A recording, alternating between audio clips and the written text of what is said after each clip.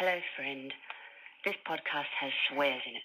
So if you don't like swears, you should listen to a different podcast, not this one, because this one has the swears. Thank you. From the kitchen table, this is Gate Close Panic.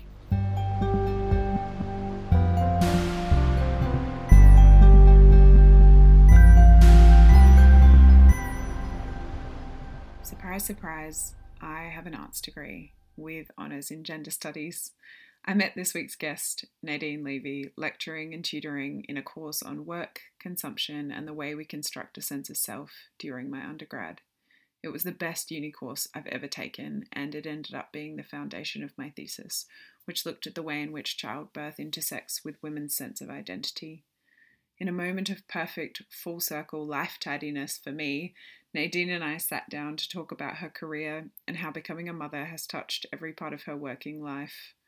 Nadine is warm, approachable, and simply spoken, but she's also whip smart and incredibly hardworking.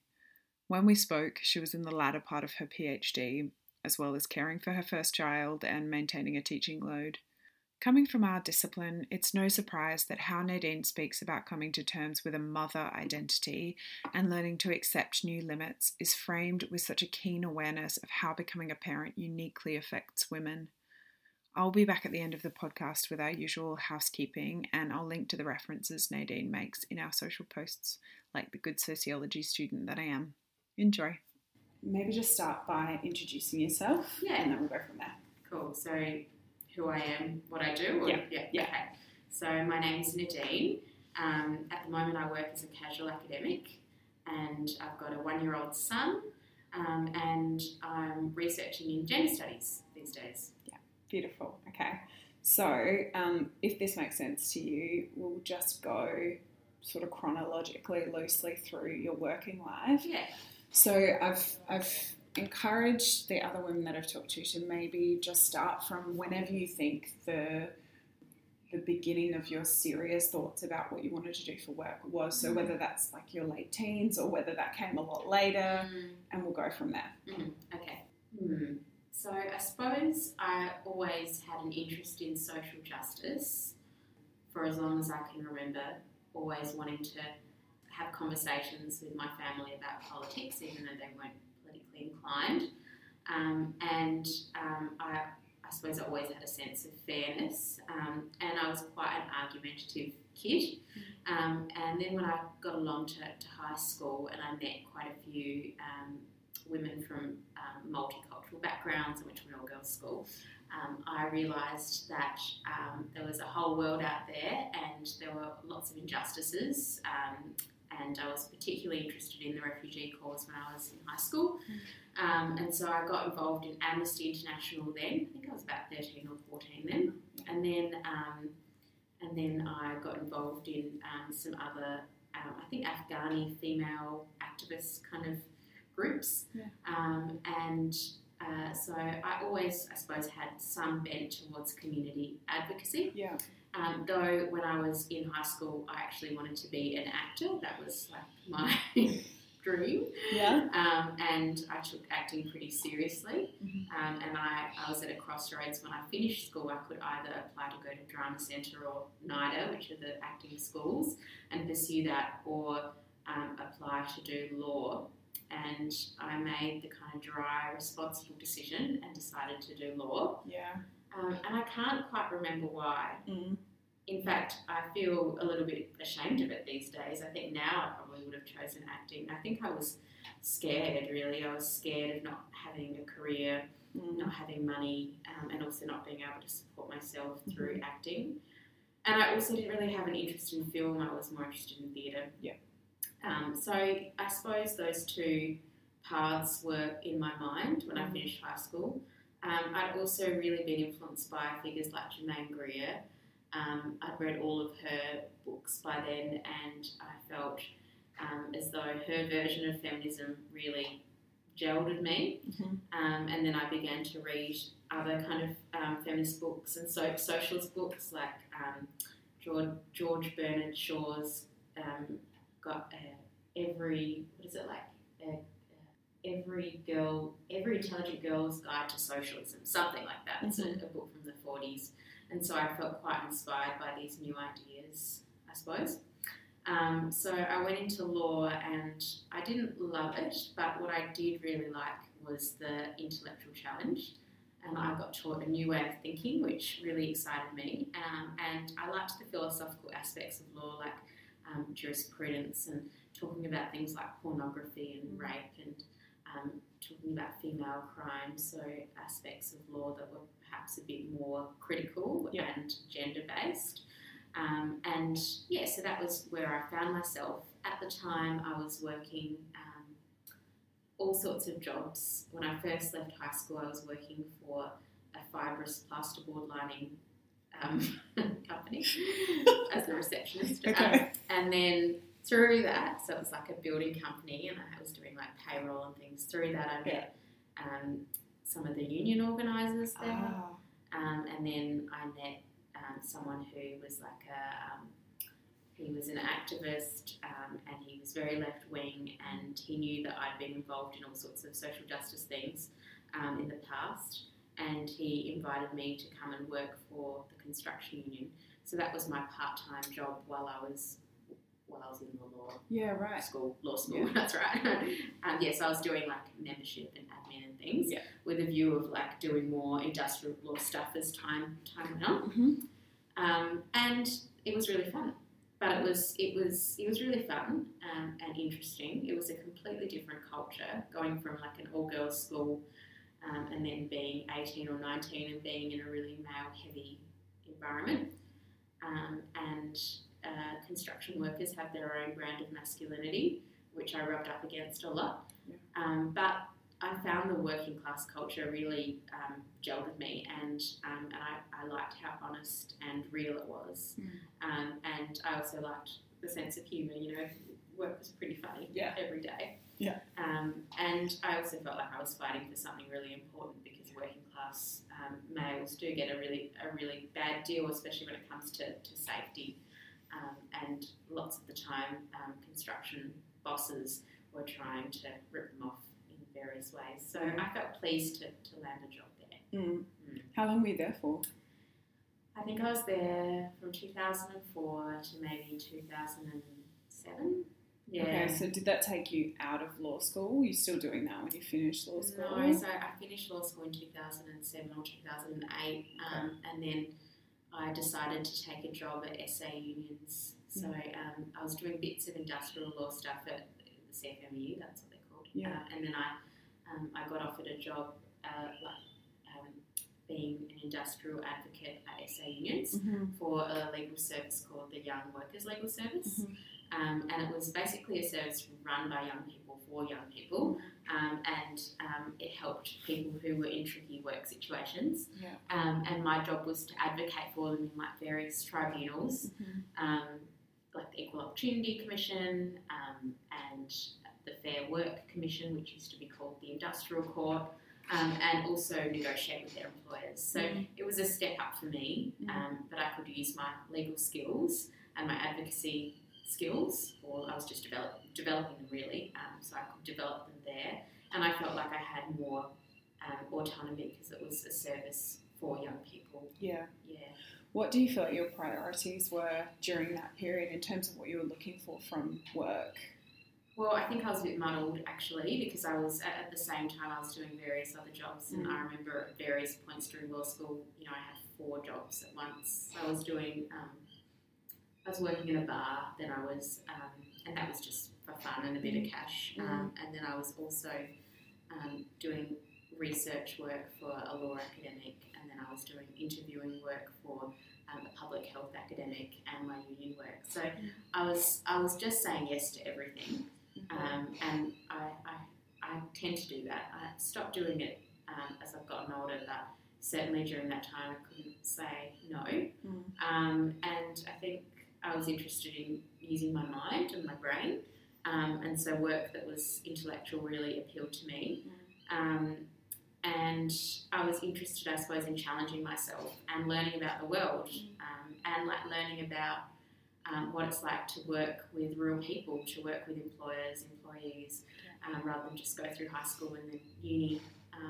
And I really enjoyed I suppose, the like juicy bits of those jobs. Yeah. You know, particularly like fighting with bosses and you know, putting forward a strong case for someone. Yeah. You know, and so I felt like I could do that, and I was pleased to do it. With the research work, I think that's you know, a path that I ended up taking, but I think at the time I was really interested in exploring ideas, and I still am. So that was on foot as well. So, you know, again, I was at a bit of a crossroads with, do I go down the ideas path, or do I go down the, you know, the real practice path? Yes, yeah. Before we get kind of too far ahead of ourselves, when you first started talking about working, you felt like when you made that decision to go to law school instead of to go and pursue acting, part of that is kind of a fear of the instability.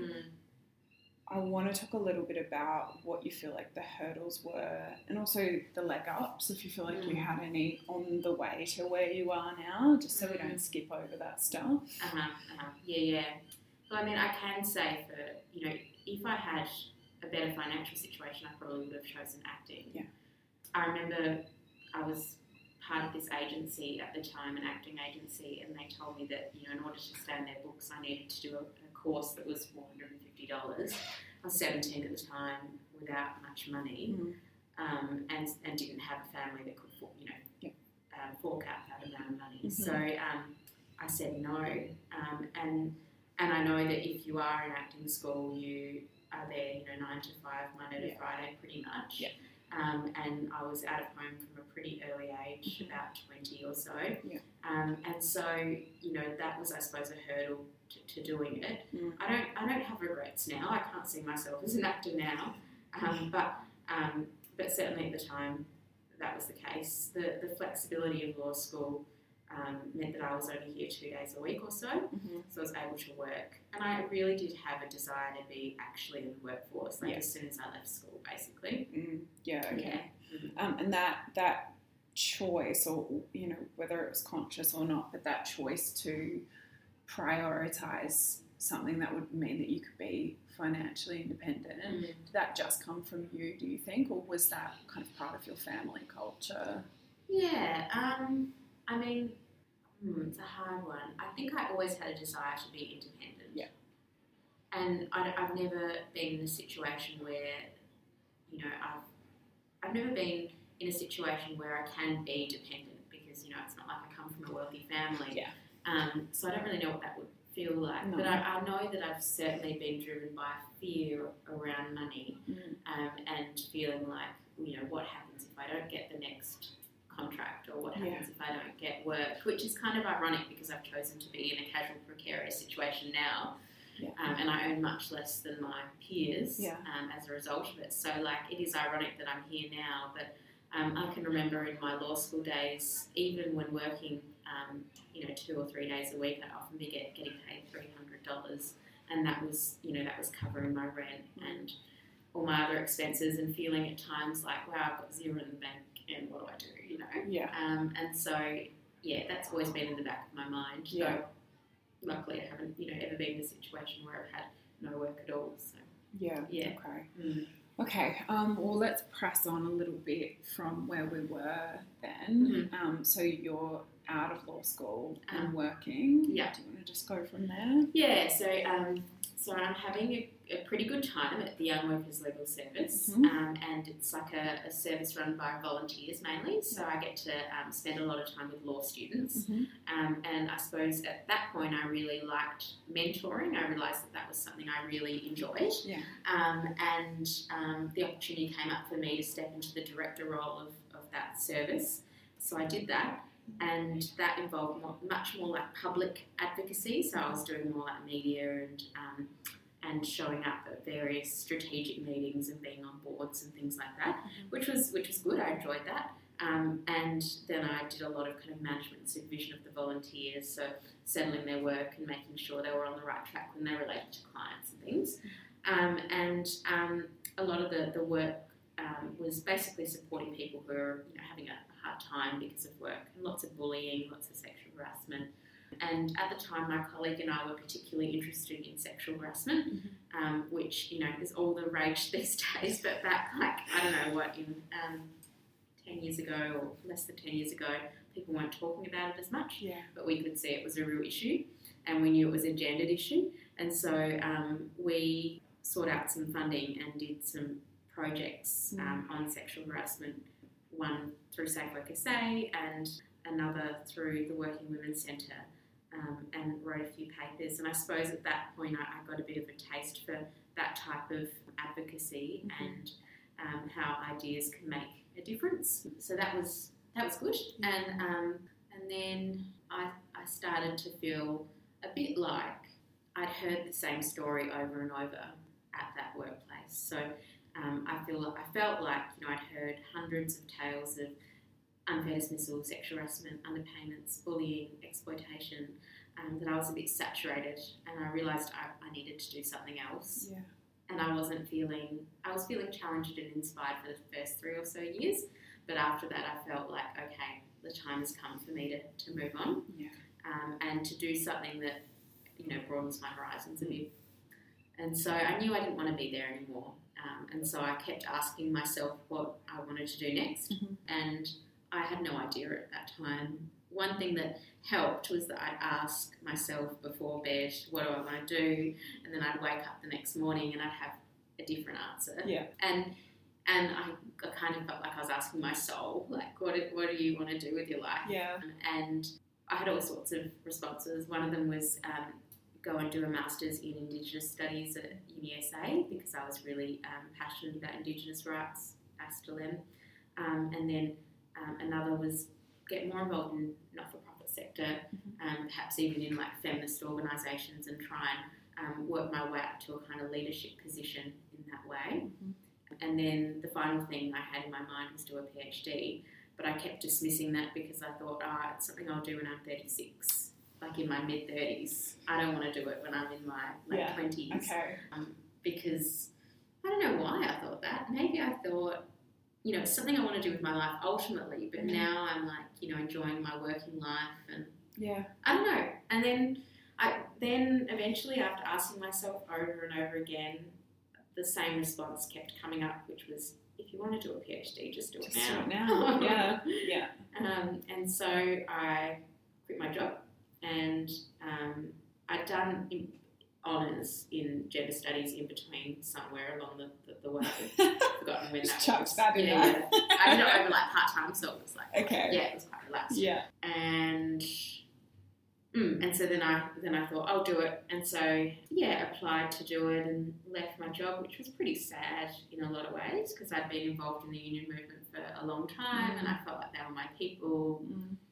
I felt in some ways like I was a bit of a heretic, like jumping off to academia, some elitist pursuit, and, not making a difference in the world, just kind of staring at my navel. I had those fears and doubts. Yeah. But I knew at the same time I needed to be true to myself about what I wanted. So I did that. Yeah, and I found the first year, the transition to PhD life, really difficult. Yeah. Wow.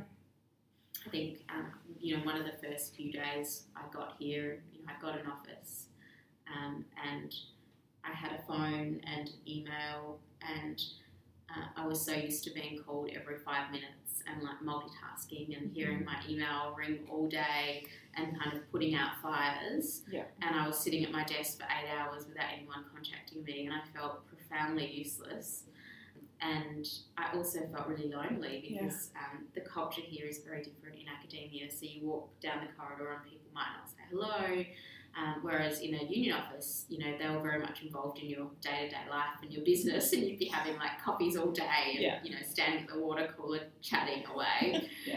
And so it was very communal.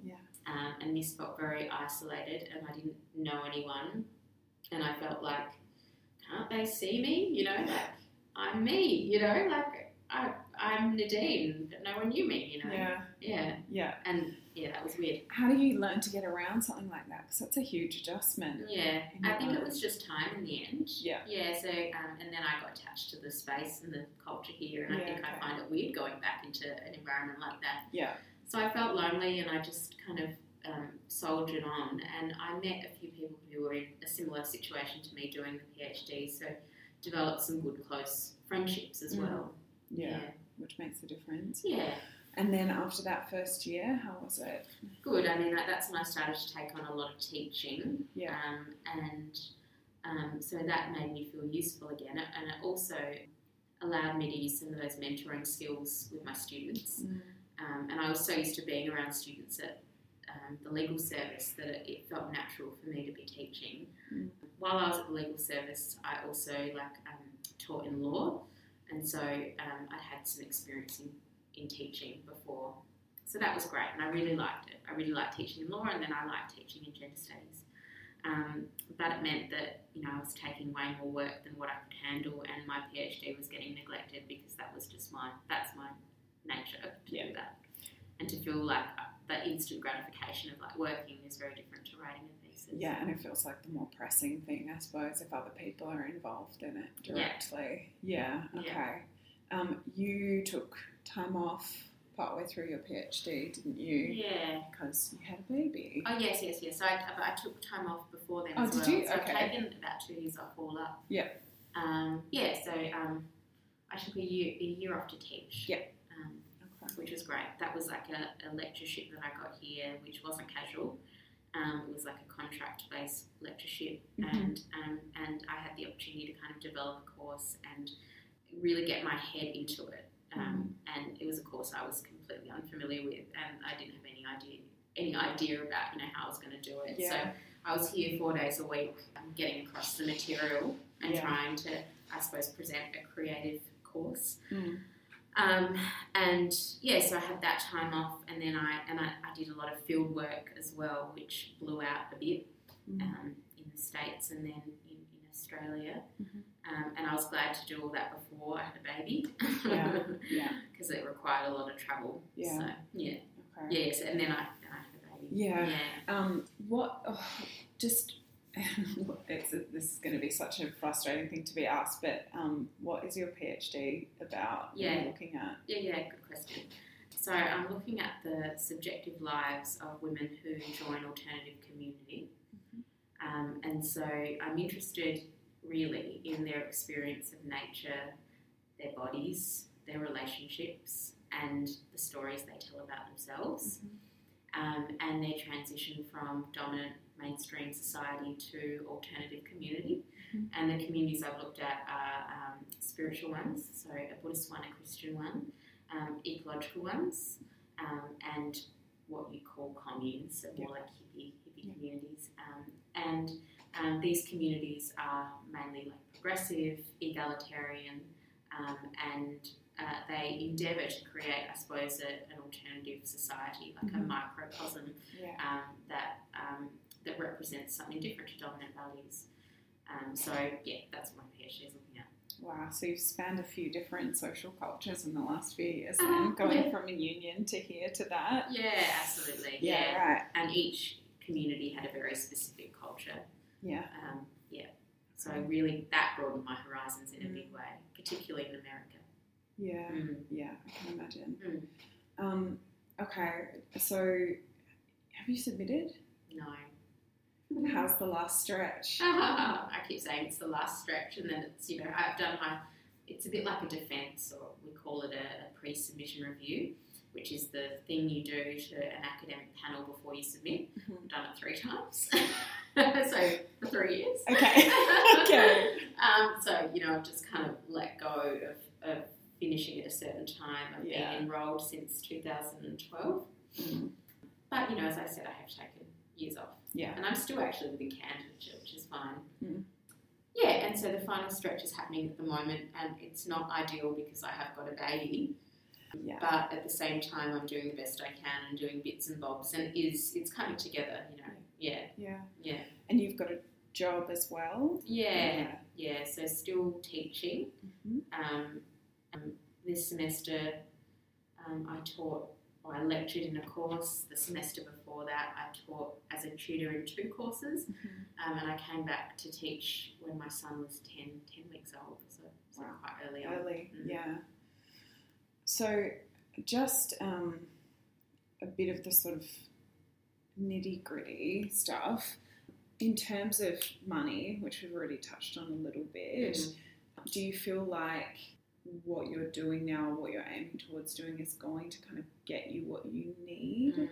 Well, I don't really care about money, and I never have. I've always wanted a sense of security, so I've wanted to cover my rent and my food, and buy the odd dress, and perhaps go away once every 2 years or so overseas. But beyond that, I don't have any aspirations when it comes to buying a house or buying, I don't know, something else that people buy. That's big, a nice car or whatever it is. And so money in that way doesn't concern me, but what does concern me, I suppose, is having a certain amount, so say like $30,000 a year, that I know will cover all of those expenses and support my son, who will be in childcare next year. And so I suppose my anxiety is around getting enough casual work to be able to cover that. If I got like a permanent academic position, sometimes they're like $100,000, $120,000. I don't think I'd know what to do with the money. So in some ways, I'm a bit resistant to that because I've never had middle class ideals around how I live. I like to live minimally if I can. So there'd be a bit of cognitive dissonance happening there. Yeah. And I probably, if I did get a job like that, I'd be doing it because I love the job.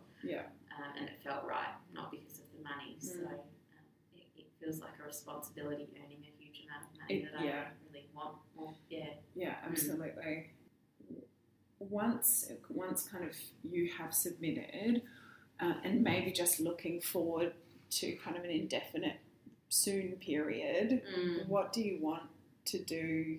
What do you want to change, if anything? What do you want to do next? Yeah, good question. So I guess I'd like to have a second baby, and I don't know when I'd like to do that. It might be in, probably in 3 or 4 years' time. Okay. Not immediately, because I feel like my baby's too young, and also I'd like to get some financial stability before I do that. And I want to keep working on my work. So, I really love my research, and I'd like to make my PhD into a book. You don't get paid to do that, so I'd be doing that on the side. I'm happy to keep teaching if that's going to bring in the money. It doesn't bring in a whole lot of money because you are only teaching for 22 weeks of the full year. And also, you're teaching, you're getting paid by the hour rather than, even if you're here for an 8-hour day, if you've only done, 4 hours of teaching, you just pay for those 4 hours. Okay. So it's a bit of a tricky path, and most universities are casualised these days. Right. I could apply for a permanent job. I'm not sure how many will come up in the next few years because I work in a very niche area, and I also feel a bit scared about working full-time, or beyond full-time as an academic and having a young child or young children. And that's because I think someone was telling me about this book, 1,000 Days, or the first 1,000 days, and it's about what babies need from when they're conceived to the first 1,000 days. And I really felt, even though I'm a feminist and I believe that women should be able to participate in the workforce while they're childbearing or while they've got a baby, I still feel like my body is not the body of a full-time worker, and that's because I'm still breastfeeding, and I'm severely sleep deprived. Like often I only get 3 or 4 hours a night, and the requirement to think intellectually and to teach and to lecture and then to write articles is basically impossible when you're sleeping 3 or 4 hours a night, and it's so interrupted the sleep. And also I don't want to get home at 7 o'clock, and not see my kid all day. So, I don't know if I have the body of a full-time worker yet, and I'm not sure when that will happen.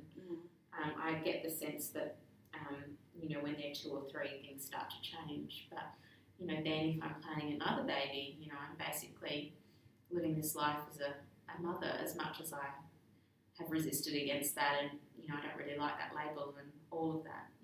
I've had a lot of changes since having him, so. And I can't rely on my mind like I used to be able to. And I think, you've probably heard of Barbara Pocock in the courses you've done. And, she talks about caring being cyclical and work being linear. And so, often you need 8 hours sleep to do 8 hours of work. And that's how our society is structured.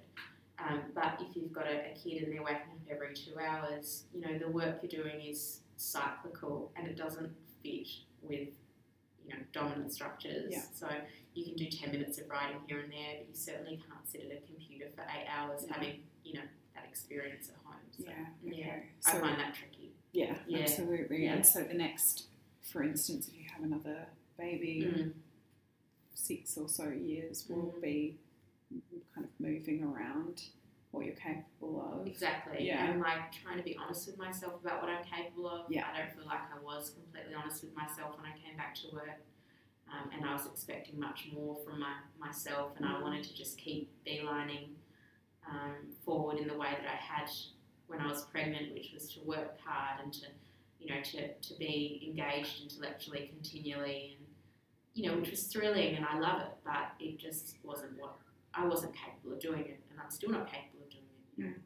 Cognitively, I'm much slower. Yeah. Is there anything that you feel like I have missed? Anything kind of pertinent in your life or your work that you feel like we haven't talked about? Well, I suppose one thing that I would say is that if I died tomorrow, I think I'd feel good about my decisions. I haven't made decisions based on money, which has been good, or material things, and I've done things that feel right to me, rather than things that I'm forced to do. I could have stayed in the law and forged a legal career, or gone into corporate or something like that, but that never felt right to me. So, even though doing the PhD felt really risky, and it was more like in the same vein as doing acting rather than law, it was kind of like a bit risky and scary, and financially irresponsible. Because I've loved it, I feel like I've gotten a lot of opportunities along the way, and I feel like a sense of hopeful optimism about the future. I don't feel that scared about the future.